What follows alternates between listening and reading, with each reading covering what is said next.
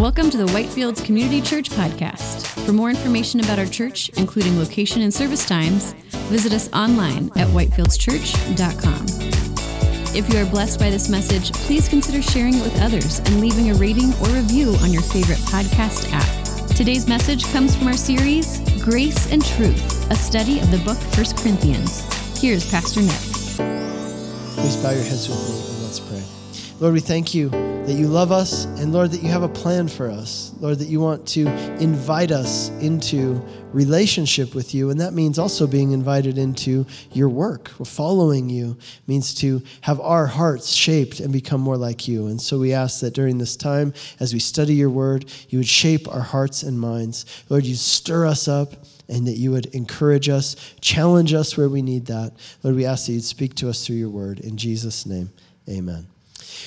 Well, my wife, Rosemary, grew up in San Diego, and we have a lot of friends and family who live in Southern California. And the thing about Southern California is that they just have amazing weather, right? Like San Diego, I would say, probably has the best weather in the world. Like, for example, today, I looked at the app on my phone. Today here in Longmont, the high is 42 degrees Fahrenheit. It's cloudy. So 42 and cloudy is what we're dealing with here in Longmont. Well, in San Diego today, it is 70 degrees and sunny. Yesterday in San Diego, it was 70 degrees and sunny. Tomorrow in San Diego, it's going to be 70 degrees and sunny. Later on this week, it does change a bit. On Friday, it's going to be 71 degrees and sunny. And it's kind of like that all the time, right? It's just always, never gets much hotter than that. It doesn't get much colder than that either. And yet, you know what's funny? My friends who live in Southern California often complain to me about the weather in Southern California, right? Now, they don't complain that the weather's bad, right? They're very much aware that the weather there is great. What they complain about is not that the weather's bad. What they complain about is that the weather never changes, right? So there's no variety. That's what they don't have. I meet people out there and they're like, oh man, you live in Colorado. That must be amazing. I wish I lived in a place that had 4 seasons. And I'm like, no, you don't, right? And they're like, oh, I'm so jealous, right? You get fall. I have to drive 4 hours to experience fall, right? Well, it's funny because they have the best weather in the world, and yet they're jealous of people who live in other places because what they don't have is variety. And one of my friends, he described it like this. He said, it's kind of like a single note on a piano.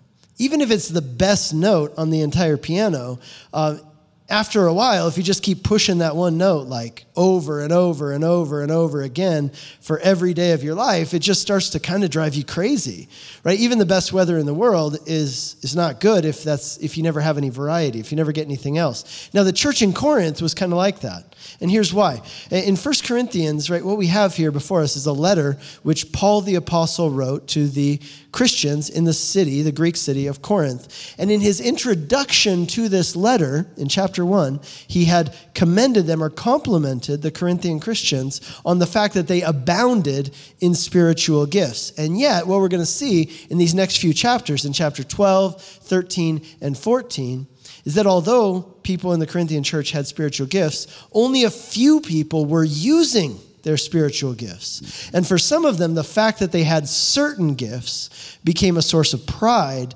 and it filled them with a sense of arrogance and superiority over others who didn't have the gifts that they had.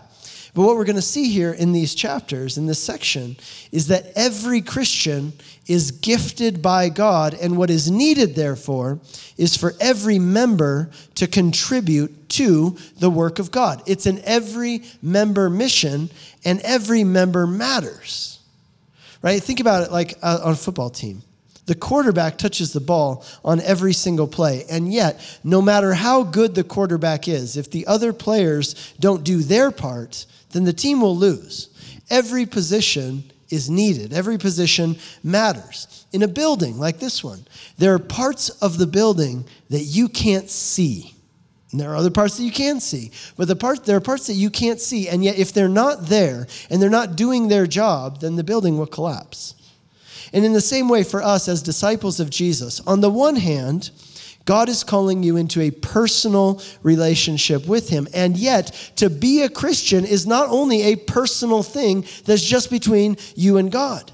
To be a Christian is to become part of a family, part of the body, to become a member of a group of people that is bigger than just you.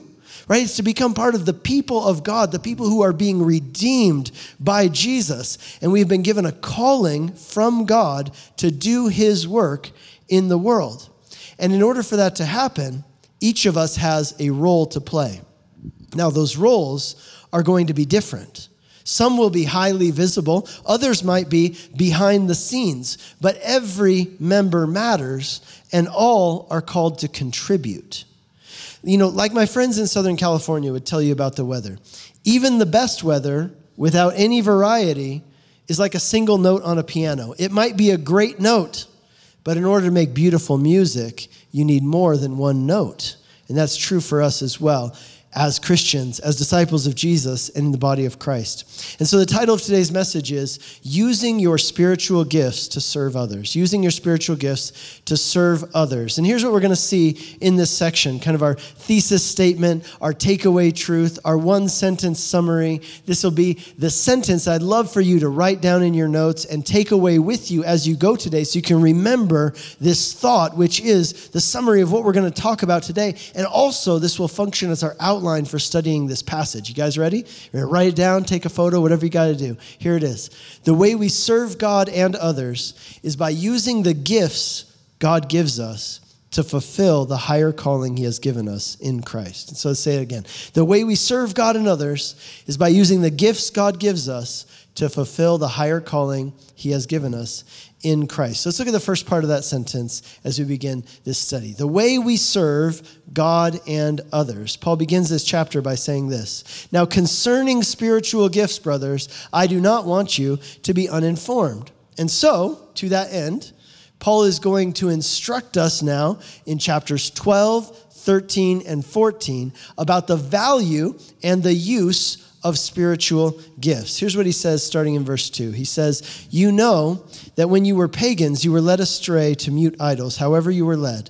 Therefore, I want you to understand that no one speaking in the Spirit of God ever says Jesus is accursed, and no one can say Jesus is Lord except by the Holy Spirit. It seems that in the Corinthian church, on the one hand, some people had a lack of understanding about the spiritual gifts, what they are and how they work. But on the other hand, there were also people who were apprehensive about opening themselves up to the gifts of the Holy Spirit. With their background in paganism, some of the Christians in Corinth were afraid that maybe if they opened themselves up to the Holy Spirit, who knows what might happen, right? They might lose control of themselves or end up in like some kind of trance where they don't have control. And then they might do terrible things under the control of the Holy Spirit. They might even curse Jesus. And Paul says, no. That's not how this works at all, right? The Holy Spirit is God. So the Holy Spirit will never lead you to curse Jesus. Rather, the work of the Holy Spirit will always be to lead you to Jesus and to glorify Jesus. Now, I would say that these two areas where the Corinthian Christians struggled in regard to spiritual gifts, they are the same areas where many people today struggle in regard to spiritual gifts. On the one hand, some people lack understanding when it comes to these things. And on the other hand, some people are apprehensive when it comes to this topic. And so Paul is going to show us how God's design for these things is exceedingly good and beautiful when it's put into practice in the right way. He goes on to say this, verse 4. Now there are a variety of gifts, but the same Spirit. And there are varieties of service, but the same Lord. And there are varieties of activities, but it is the same God who empowers them all in everyone. To each is given the manifestation of the Spirit for the common good. Something we've seen throughout this letter is that the Corinthian church was plagued by divisions. And a big reason for that is because there was a real spirit of competition and a spirit of rivalry amongst the Christians there in Corinth. Many of them wanted to prove that they were more spiritual than others, right? They wanted to one-up each other and prove that they were more spiritual than others. And so when it came to spiritual gifts, this was something they did even in regard to spiritual gifts, right? They considered certain gifts to be better or more valuable or greater than other gifts, right? Those especially which were prominent and more visible. And they would act as if those who had those gifts, right, were superior to others, right? As if they were creating classes of people, right? They were the gifted ones and other people were not. And some of them were even using, as we're going to see, they were using their spiritual gifts to kind of show off, right? To draw attention to themselves. Particularly in chapters 13 and 14, it becomes clear that people who had the gift of speaking in tongues, which we're going to talk about more in just a minute, but some people had this gift of speaking in tongues. They would stand up in the middle of the church service and interrupt what was going on and start speaking out loud in tongues as a way to kind of show off and try to impress others with this spiritual gift that they had. But what Paul wants us to know is that there's a wide variety of gifts, and God gives these different gifts not ever for self-aggrandizing purposes, but always for the common good, to serve God and to serve others. I like to put it this way. It's kind of like the steam in a steam engine, right? The purpose of the steam in the steam engine is not to toot the horn. The purpose of the steam in the steam engine is to move the train down the tracks to its destination. But see, here's the deal. In Corinth, many of the people were using their spiritual gifts to toot their own horn rather than to move forward the mission of God. In other words, here's what you need to know. Having a spiritual gift, no matter what that gift is not the mark of spiritual maturity. Having a spiritual gift is not the sign of spiritual maturity. The mark of being spiritually mature is what you do with the gifts God has given you. Notice what Paul says in verse 7. He says, to each one is given the manifestation of the Spirit for the common good. Now that answers one question for us, right? The question is, who has spiritual gifts? And Paul makes it clear. Each one. Every Christian has some kind of spiritual gifting. If you are a Christian, God has given you or will give you a manifestation of the Holy Spirit for you to use to benefit others. In other words, there is no believer, there's no disciple of Jesus who does not have a role to play and a function to perform in God's work and in the church. But here's what's really interesting. And I think this is really important for you to understand. So hang with me and let me explain this to you. In verses 4 through 6, Paul points us to the Trinity as the basis for understanding the differences in gifts and callings and ministries within the church. Notice this. He's going to point to the Trinity to help us understand how gifts and callings and ministries work in the church, especially the difference in gifts. Notice in verse 4, he says there's a variety of gifts, but the same Spirit. Then he says in verse 5, there's varieties of service, but the same Lord. That's a reference to Jesus. And then in verse 6, he says there are varieties of activities, but the same God. So here we have the Spirit mentioned. We have the Son mentioned. We have the Father mentioned in these 3 verses, explaining the variety of spiritual gifts. Now here's why this is important. And we talked about this a little bit last week, about this Trinitarian understanding of who God is and how that helps us understand. Last week we talked about how it helps us understand marriage.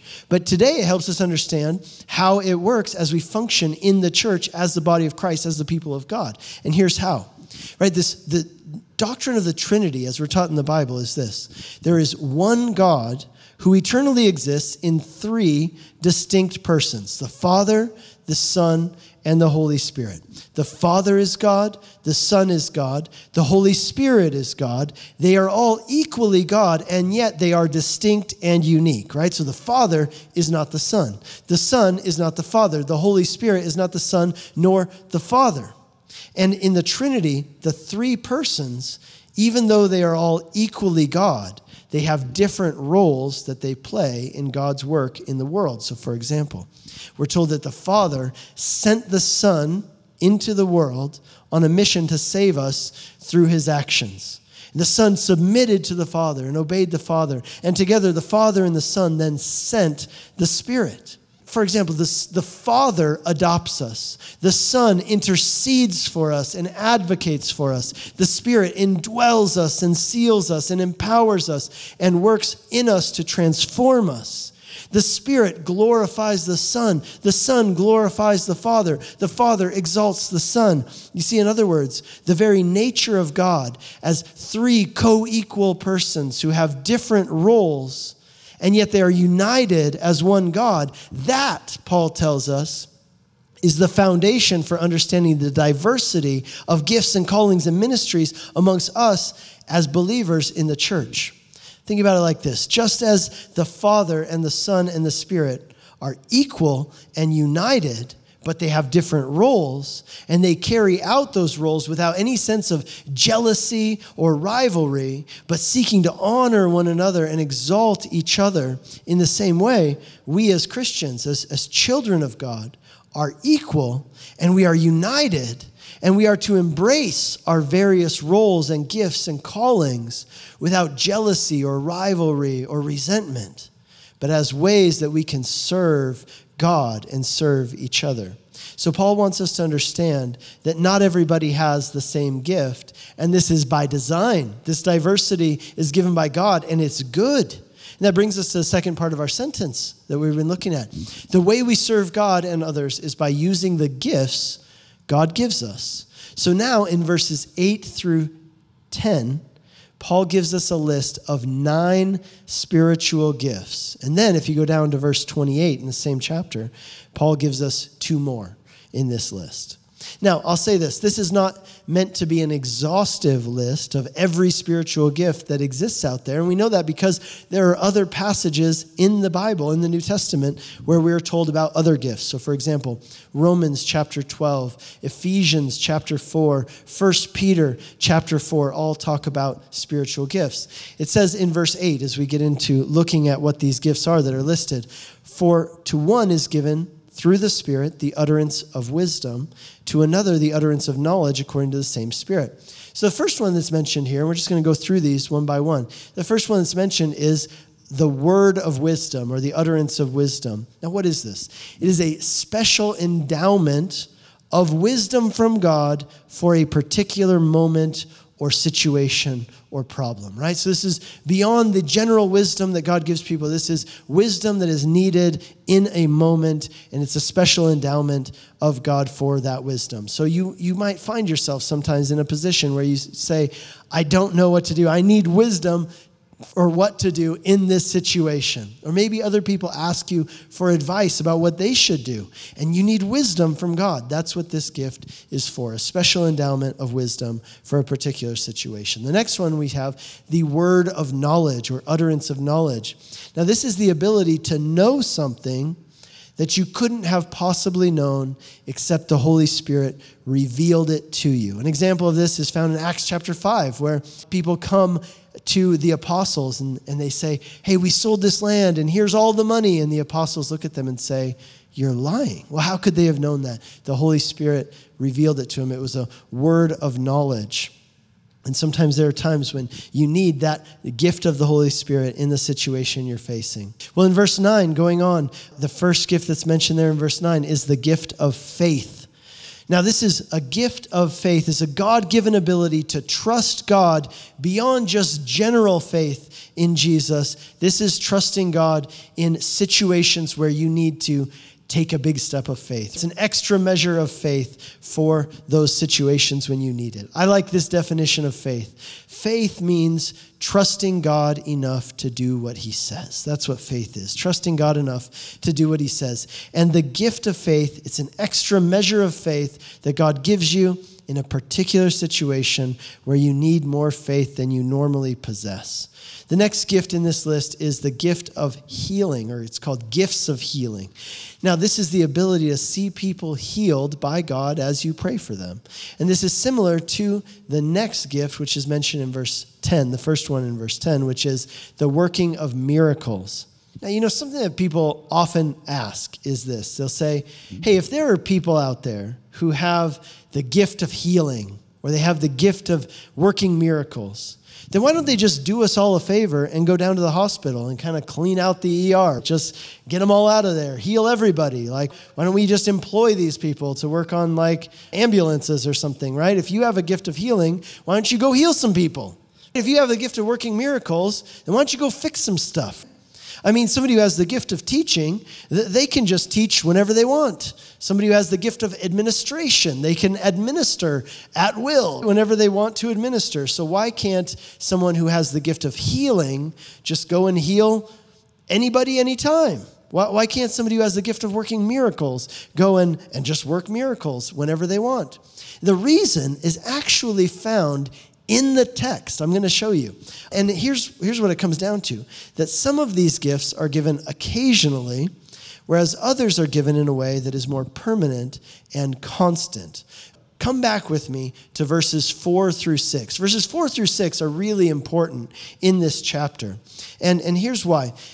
In this section, Paul actually breaks down the gifts into two categories of gifts.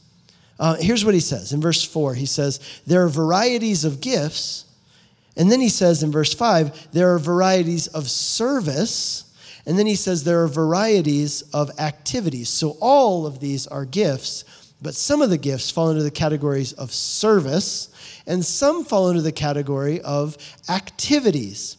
So everything is a gift in this list, but some gifts are related to services, right? Services speaks of standing offices or positions in the church, right? So you have teachers in the church, and there's a gift that corresponds to that office, that service, and so they need the gift of teaching in order to carry out that service or ministry. Whereas other gifts, Paul calls them activities. Now, that word that's used there is actually the word energamata, which is the word from which we get like the word energy. It has that idea, but it's used elsewhere in the Bible to speak of God's special, miraculous working. Special miraculous power by which God does miraculous events. And so what that refers to, he says that some gifts are, constant, but others are related to activities, which means they are occasional. They're not constant. They happen sometimes in a particular time, in a particular place, a miraculous event. So some are constant and some are occasional by nature. Now, what that means is you may not have the gift of healing that you can just tap into anytime you want at will. But there may be occasions, there will be occasions when God gives someone this gift in a particular situation in order to do something extraordinary, to help someone and to bring glory to his name. I'm just thinking about myself, and I can tell you this, that as a pastor, I prayed for a lot of sick people over the years, and some of them have gotten better, and some of them have not. But I will tell you that there were two occasions that I can remember in particular where I prayed for somebody, and I actually saw something take place that was miraculous. And one of those occasions, I got to tell you, I was really surprised myself because, to be honest, I prayed a half-hearted prayer, and I did not have I had no expectation that anything was going to happen. It was kind of a formality, right, on my part. I'll pray for you, sure. And then God healed that person. I was like, whoa.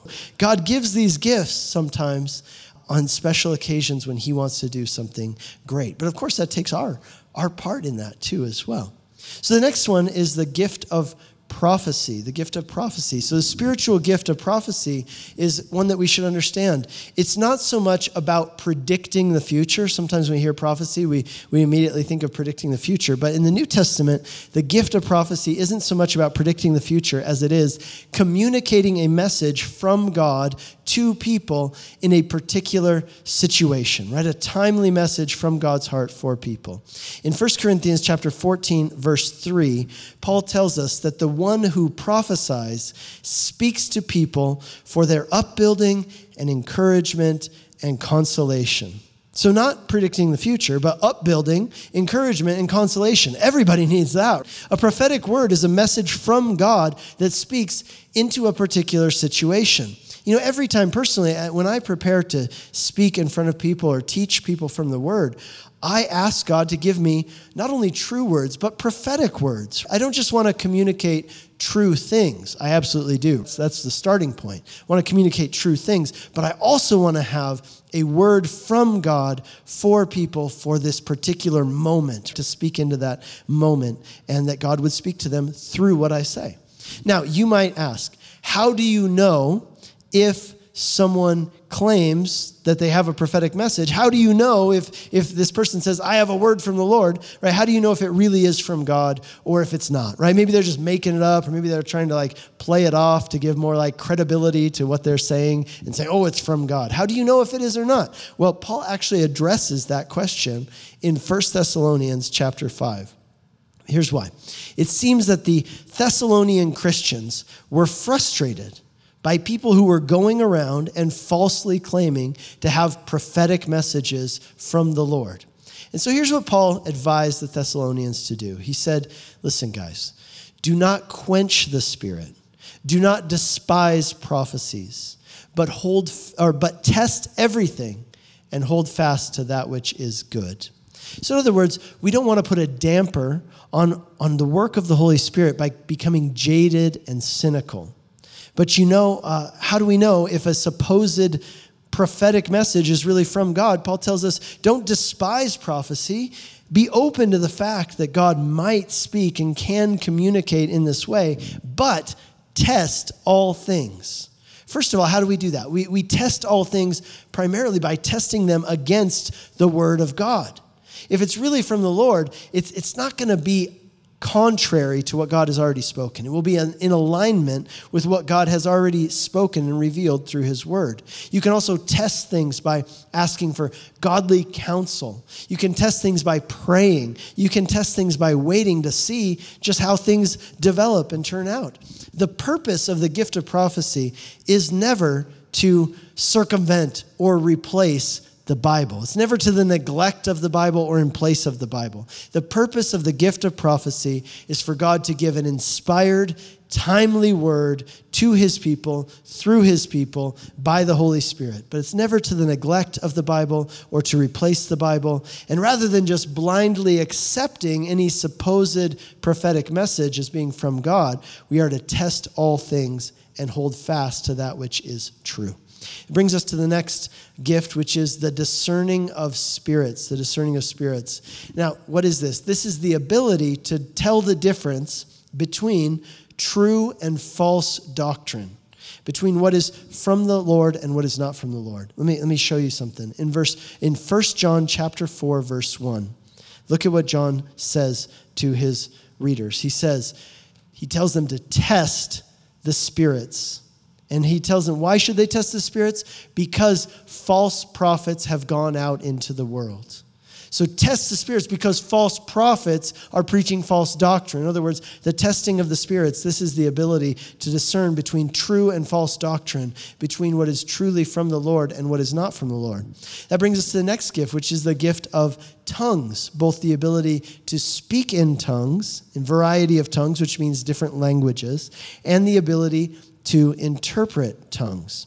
Now, the gift of tongues is interesting, and here's why. Because it is the only gift which primarily benefits the person who uses the gift, not anybody else. Right? All of the other gifts, we're told, are for the common good, for the benefit of others. But this is the one gift, Paul tells us in chapter 14, verse 4, that the one who speaks in a tongue builds up himself. In 1 Corinthians 14, verse 2, he tells us why and how that happens. He says, one who speaks in a tongue does not speak to men, does not speak to other people, but they speak to God. So God is the audience of the person who speaks in tongues, not other people. He says, for no one understands him, but he utters mysteries in the Spirit. So this is a way of communicating with God in prayer in a way that supersedes the limitations of human language. You know, maybe there have been times when you have struggled to articulate how you are feeling or what you want to say. The idea here is that God gives some people this gift or ability to be able to pray in the Spirit in a way that circumvents the limitations of human language. Now, something people often ask about this, they'll ask, are these like known, recognized human languages, right? Like, is this like Dutch or like Russian or something else like that? Well, in Acts chapter 2, we read that on the day of Pentecost, those who spoke in tongues, they were understood by people in human languages. But in Romans chapter 8, verse 26, Paul talks about a way of crying out to God that is not in a known human language. And in 1 Corinthians 13, Paul talks about speaking in the tongues of angels. So it would seem that in some cases, this isn't a known, recognized human language, but in other cases, it is not. But the point is, either way, this is a tool by which a person communicates with God in a way that supersedes or goes beyond the limitations of natural linguistic abilities. And this is why Paul is going to tell us in chapter 14 that the primary purpose of the gift of tongues is not for church gatherings, but for individual use in private prayer life. Paul also mentions in verse 28, the other two gifts in this section, the gift of teaching and the gift of administration, which are important gifts for helping others and furthering the work of God in the world. That brings us to the final part of our sentence, which is this: the way we serve God and others is by using the gifts God gives us to fulfill the higher calling he has given us in Christ. So Paul concludes this section in verse 11 by saying this: all these are empowered by one and the same Spirit, who apportions to each one individually as he wills. What this verse tells us is that the Holy Spirit is a person, not an impersonal force, like gravity or something like that. The Holy Spirit is a person who apportions, who chooses, and who gives. It is a person who has a will and a desire. And the reason for that is because the Holy Spirit is not merely a person, but the Holy Spirit is God. And since it is God who distributes the gifts according to his perfect will, according to his perfect knowledge, you know what that means for you and me? It means that we should value the gifts that God has given other people, but it also means this, that we should use the gifts that God has given us. We should use them because in Christ, God has given you a higher calling than just living for yourself. He has called you to know him and to help other people make their next step in relationship with him. This is why Paul told the Romans, he said this: having gifts that differ according to the grace given to us, let us use them. Friends, if God has given us gifts, let us use them. Like Paul told Timothy, his protege, he said, Timothy, stir up the gift of God that is within you. Fan it into flame. It's there. Don't let it go dormant. Use it. Fan it into flame. And friends, I want to challenge you to do the same. Let us be those who use the gifts that God has given us. God has called you, and he will gift you so you can play a role in his work in the world. What an honor. What a privilege. The work of God is an every member mission, and in it, every member matters. You need the body of Christ, but the body of Christ also needs you. Now, you might ask this question, it's a common question. How do I know what my spiritual gifts are? How do I know? Well, here's what I would tell you. If you look at this chapter, 1 Corinthians chapter 12, I want you to ask yourself a question. Did Paul give them this list so that they could scour the list and try to figure out which spiritual gifts they have? No, that's not why Paul gave this. If you read it in context, what's the purpose of this list? The purpose of Paul giving them this list of spiritual gifts was not so they could try to figure out which gifts they had. It was so that they would grow in appreciation for the gifts that God had given other people. Now, sometimes, here's why I say that. I've seen people get so focused, they get like a little bit obsessed with trying to figure out what their spiritual gift is, right? They're taking spiritual gifts tests, they're doing all kinds of things, trying to figure out what's my spiritual gift. And then what happens is, once they've got it nailed, this is my gift, they'll say, I can only serve in the area of my gifting. I can't serve outside of my gifting. So they'll be like, we need somebody to take out the trash or to clean the bathroom. Sorry, I can't do that because my spiritual gift is prophecy. That's what I do. So if you need somebody to prophesy, here's my number. But if you need someone to clean the toilet or you take out the trash, you're going to have to find somebody with the spiritual gift of doing that because that's just not me. Sorry, I don't serve outside of my gifting. Listen, to be a follower of Jesus means being willing to serve just as Jesus was a servant. It means being willing to serve wherever and whenever there's a need to serve the body of Christ and to further the mission of God, whatever that might be. The greatest ability in God's kingdom is availability. Being available and willing to serve wherever there's a need for the building up of the body of Christ and the furtherance of God's work in the world. Many times, here's the deal. If you want to know what your spiritual gifts are, they are the things which come supernaturally natural to you. supernaturally natural to you, what God calls you to do, he will also empower you to do. And here's what I don't want you to do. I don't want anybody to sit around waiting to figure out what their spiritual gift is. Sorry, can't serve yet. Still trying to figure out what my spiritual gift is, so I'm just going to do nothing until that happens. I'm waiting on the results from my spiritual gifts test before I can help out anywhere because I don't want to serve outside of my gifting. Listen, it is as you are walking in the Spirit, seeking to know God, seeking to please God, seeking God because your heart is full, because you've seen and experienced his love for you, as you're stepping out in faith and in obedience to serve God and to serve others, that is when you will experience the manifestation of the Holy Spirit in your life. Maybe in a way that is constant because it relates to a service or an ongoing ministry that you will have in the church, or maybe just in a way that's special for that moment, right? God gives you the gift that you need to face what is right in front of you. But listen, it's when you take your eyes off yourself. It's when you take your focus off yourself and fix your eyes on the Lord, walking in the Spirit, stepping out to serve him and to serve others. That is when you will see the manifestation of the Spirit at work in your life to give you what you need to do for what he's called you to do. You know, it seems like whenever Jesus turned his back on the disciples, they kept having the same conversation. Do you ever notice that? Jesus is he walks out of the room for 5 minutes and comes back in, and what are they doing? They're talking about this one thing again. It's always the same thing. Whenever Jesus is out of the room, they immediately start talking about which one of them is the greatest. Who's the most awesome? Who's the best among them? And then Jesus comes in and he's like, what were you guys talking about? And they're like, nothing. And he's like, I know what you were talking about. You're talking about the same thing you were talking about last time I left the room. It was this debate about which of them was the greatest, the most awesomest. And it's kind of like the Corinthians, isn't it? Always competing amongst themselves over who's the greatest, trying to exalt themselves.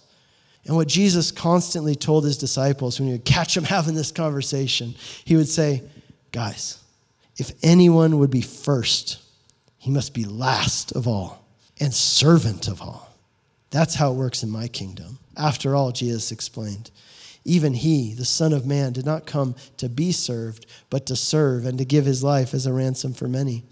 And one time when Jesus caught him having this conversation, he went on to say this. He said, truly I say to you, unless you turn and become like little children, you will never enter the kingdom of heaven.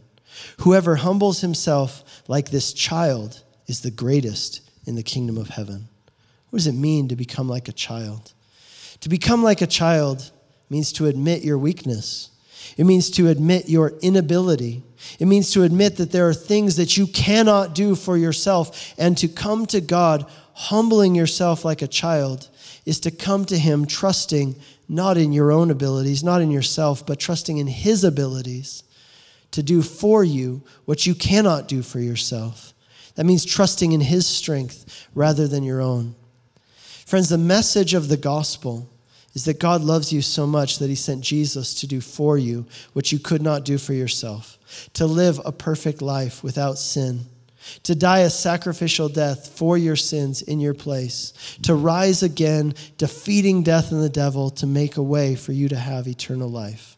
And if you will humble yourself and come to him like a child, not trying to prove yourself, but admitting your weakness, trusting in his strength and in his love and what he has done for you in Christ Jesus, he will receive you. And you can know him as your Father, because if you put your trust in what Jesus did for you, you can become a child of God. And as a child of God, you know what happens? God brings you into his family, and as part of his family, he welcomes you in. He calls you to join him in the family business, which is service, serving, to get involved in the work that he is doing in the world. I want to encourage you today to stir up the gifts that God has given you and to use those gifts to serve God and to serve others. The way we serve God and others is by using the gifts God gives us to fulfill the higher calling he has given us in Christ. Would you please stand with me and let's pray. You have been listening to a message from Whitefields Community Church in Longmont, Colorado.